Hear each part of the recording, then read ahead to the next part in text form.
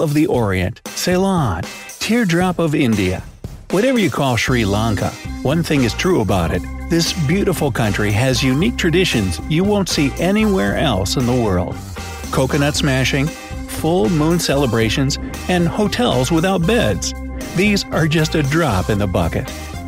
Let's count down from number 14, celebrating the full moon.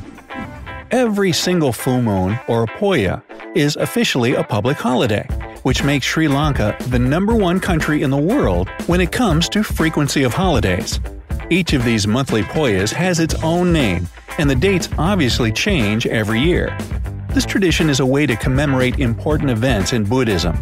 For example, the January Poya is celebrated to remember the first of Buddha's 3 visits to Sri Lanka, and the one in May celebrates his birthday, enlightenment, and achievement of nirvana. Number 13. Shaking their head as a sign of agreement. If you ask someone in Sri Lanka if the weather's going to be good today, and they start shaking their head, it doesn't mean a thunderstorm is on its way. It's quite the opposite. It means, yeah, it'll be a nice day, in the context of this example, of course. In fact, Sri Lankans don't just shake their head but waggle it by making a figure 8 in the air. A short waggle is also a way of saying hey to a passerby, and a more energetic one means yes. It's not easy to get the movement down just right, so you better practice. 12. One word for many emotions. The Sri Lankan Ayo is a particular slang word. It's been officially acknowledged by the Oxford Dictionary, but putting a definition to it isn't quite as easy as you'd think. If you ask 10 locals what it means, you'll most likely get 10 or more different answers. Ayo is super versatile and can express anything from joy to sorrow, pity to disgust, and awe to anger. So whenever you're talking to a Sri Lankan, throw an occasional Ayo and they'll be impressed. Number 11. Beethoven means breakfast time. If you go to Sri Lanka, you'll hear Beethoven's Fur-Elise in the streets every morning. Bread trucks or tuk-tuks have chosen it as their anthem for some reason. In any case, when locals hear the tune, they know the bakery on wheels is making its way through the neighborhood. Kind of like turkey in the straw in the US for the neighborhood ice cream truck. Number 10. The birthplace of cinnamon. Now, it might have been made popular by the ancient Egyptians, but the first cinnamon in the world comes from the central hills of Sri Lanka. The island is still the number one cinnamon exporter in the world, and there are 8 types of it in the country. So next time you spice up your meals or coffee with some cinnamon, don't forget to thank the Sri Lankans. Number 9. March Madness. Cricket is more than just a sport in Sri Lanka, it's a way of life. And of course, a favorite pastime for millions, from school kids to their grandparents. While everyone in the States is going crazy for basketball, March Madness in Sri Lanka is the time of the big match. Different schools compete to become the big cricket champion, and the whole country watches. But it's not just about the competition. The spirit is just so contagiously inspiring. If you choose March for a visit, you'll hear chanting, see parades, and flags everywhere. And if you aren't that much into cricket, I'm sure you'll still enjoy the stage performances, jazz evening, and shopping festivals that are organized along with the tournament. 8. Eating out only for special occasions. If you're used to grabbing some lunch with your coworkers or meeting up with friends at a restaurant on a typical Friday, then I assume you're not in Sri Lanka. There, eating out is reserved for special occasions, like birthdays, anniversaries, or some other important milestone. It's not because they don't have any restaurants. There are plenty of those, and the food is amazing.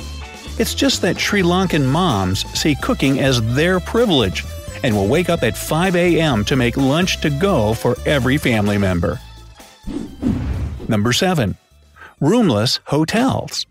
Imagine this. You're traveling around Sri Lanka, and after a happily exhausting day of sightseeing, you walk into a hotel and request a room only to get a smile and a menu instead.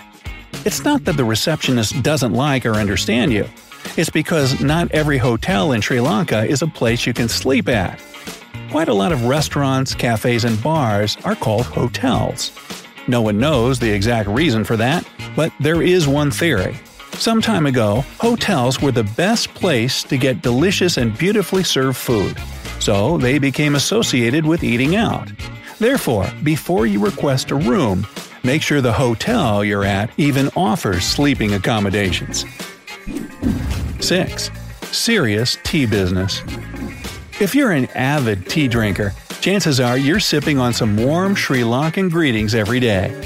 The island country is 4th on the list of top tea exporting countries, making $721 million in 2018 alone. So yeah, tea is Sri Lanka's biggest export, and the industry employs over 1 million people. The first tea was brought from China to Sri Lanka by the British in 1824, and back then the island was called Ceylon, which basically became synonymous for tea. Locals have it first thing in the morning and at around 4 p.m., so at least 2 cups a day and there's no upper limit. 5. Powered by water. Hydropower used to make up over 50% of all the power used in Sri Lanka. And even though it's at around 20% now, it's still impressive. This hydro-powered electricity is possible thanks to waterfalls, rivers, and abundant rains in the country. 4. The largest Christmas tree in the world. You'd expect some wintry place like Finland to hold this record, but the tallest Christmas tree in the world was registered by Guinness World Records in Sri Lanka in 2017. It stood 236 feet tall and was made from metal and wood, with 600,000 LED bulbs that lit it up at night. The tree that looked more like a spaceship to many cost the country around $80,000. 3. Smashing coconuts. No, not pumpkins, coconuts. Any Sri Lankan can break a coconut, and it's as easy to them as tying their shoes. Smashing or dashing a coconut, however, has deep symbolism and can help you in different situations if you believe in it. They can be positive situations, like if you want your favorite team to win, or negative ones, like a way to punish an enemy. There's even a special dashing ritual for good luck and for bad luck. The main thing is not to mix the two up. Number 2. The first country with a female prime minister. In July 1960, Sirimavo Bandaraki became the first female head of government in the world. She was re-elected twice and remained prime minister until she resigned in 2000 for health reasons. Number 1. Who to thank for the word serendipity. Sri Lanka was once known as Serendip to the Arabs and Persians. Back in 1754, English writer Horace Walpole came across this word in the title of a Persian fairy tale, The Three Princes of Serendip, and loved it. The princes in that story were able to make lucky guesses and unexpected but important discoveries. The writer added an ending to the word, and it's been widely used in the English language ever since. Hey, would you like to visit Sri Lanka, or maybe you've already been there? Let me know down in the comments. If you learned something new today, then give this video a like, share it with a friend, and here are some more cool videos to check out from the bright side of life.